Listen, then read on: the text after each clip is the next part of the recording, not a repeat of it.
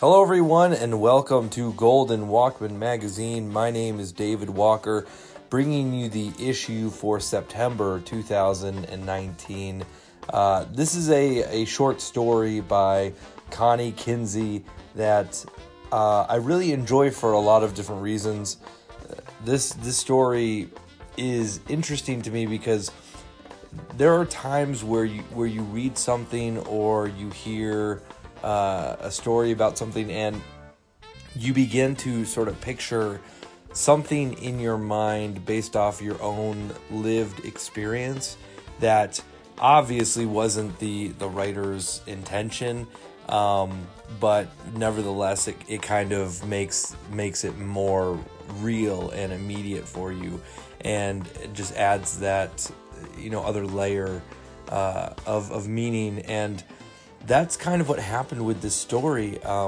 It was such a relatable and such a honest and real story that seemed to include the details that, even though I wasn't alive during the time period of the story, I felt like I could picture myself in that moment. And I think that's just a testament to the writing of Connie Kinsey. So I'm going to stop babbling and let's just get to the story. Secondhand Smoke by Connie Kinsey. Really hope you enjoy it.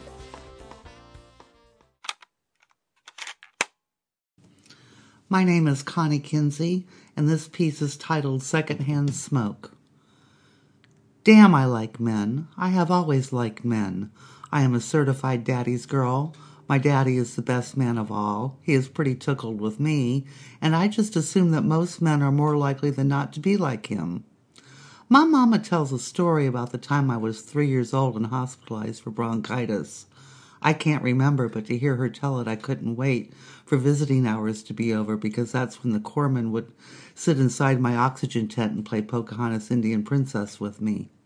In those days, even parents had to observe visiting hours. Mama shakes her head now when she remembers how it never entered her head to fuss about that. So anyway, I like men a lot. The whole Indian Princess thing must have stuck with me, even if the memory of the hospital didn't. Now, I'm not any more Indian than I am anything else, but I look more Indian than I do anything else. Everybody thinks my green eyes come from my mama's Irish people, but the only kin I have with green eyes come from my daddy's side, the same side that produced the genuine 100 proof Cherokee grandma. Of course, nobody talked about Mama being Cherokee until Indian got to be cool sometime in the late 60s. A couple of years later, I was 14 looking 20 and living in a town with 40,000 Marines, most of them still teenagers and either fretting about going to Nam or about what happened there. Skating at the rink was all the rage. I was on the speed skating team and taking all sorts of lessons. For dance, I was partnered up with somebody of the right size, finally, to get on with learning to do lifts. It was 1972, and a lot of those guys had seen some horrible things. Some of them drank, and a lot of them took up karate so as to feel like they had some control, but almost all of them smoked weed. A lot of the kids in my junior high smoked pot. I stuck to cigarettes. I was an officer's daughter and the teacher's pet. I was supposed to be too smart to fry my egghead, but I liked the kick of a nicotine rush. Both of my parents come from mostly poor white trash, but the Corps made my dad an officer and a gentleman. He said that a lot. I was just me. I wasn't all that different from the other girls in that time and place, even if I was an Indian princess who skated with the Macs. It was the summer my dad quit smoking. It was quite a summer, but I remember that night best. A lot of stuff happened when I was young. Well, I don't have complete memories of it. I haven't blocked it out or anything, but most things I remember in snippets, freeze frames, not video. Except for this. I remember this night. That song Indian Nation was popular, and I was pretty impressed with my newfound Indian blood. Between the leather headband and the turquoise jewelry, the Macs took to calling me Pocahontas, which was just fine with me. It was hot. Hurricane season had just set in, and breathing was like trying to grow gills. There were these huge hangar fans that just roared. The Jackson 5 were rockin' Robin at a volume guaranteed to blow eardrums when I decided I needed a fresh air and a cigarette. Back then, that wasn't a contradiction.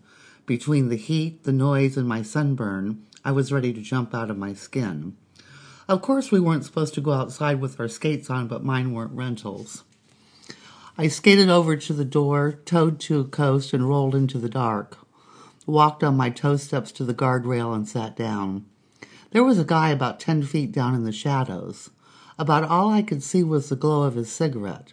I could hear him banging his skates against the edge of the sidewalk. It set my teeth on edge. The cigarette glow reminded me of my dad. I fished around in my bag for cigarettes but didn't find any. I was already irritated. I clomped over and sat down next to him. If Tim catches you banging those skates, he'll have a fit. He'll have to repack your bearings, and he hates repacking.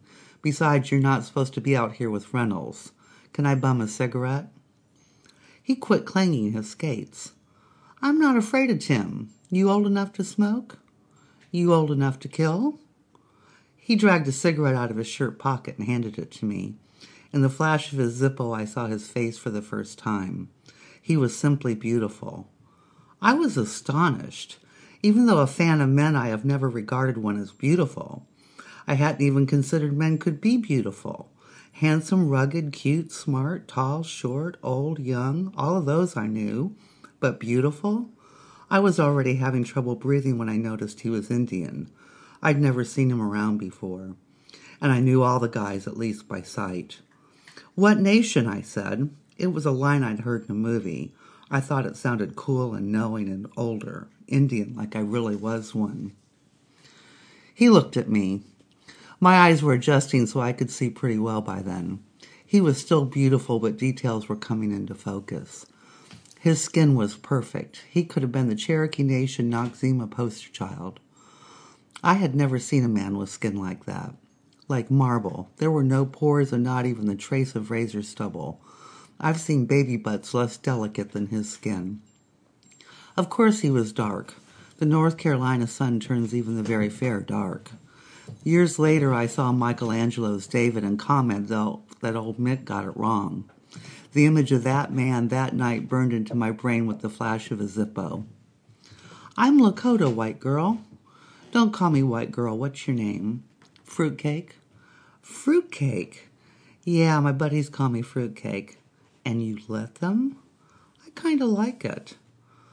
I couldn't think of a response.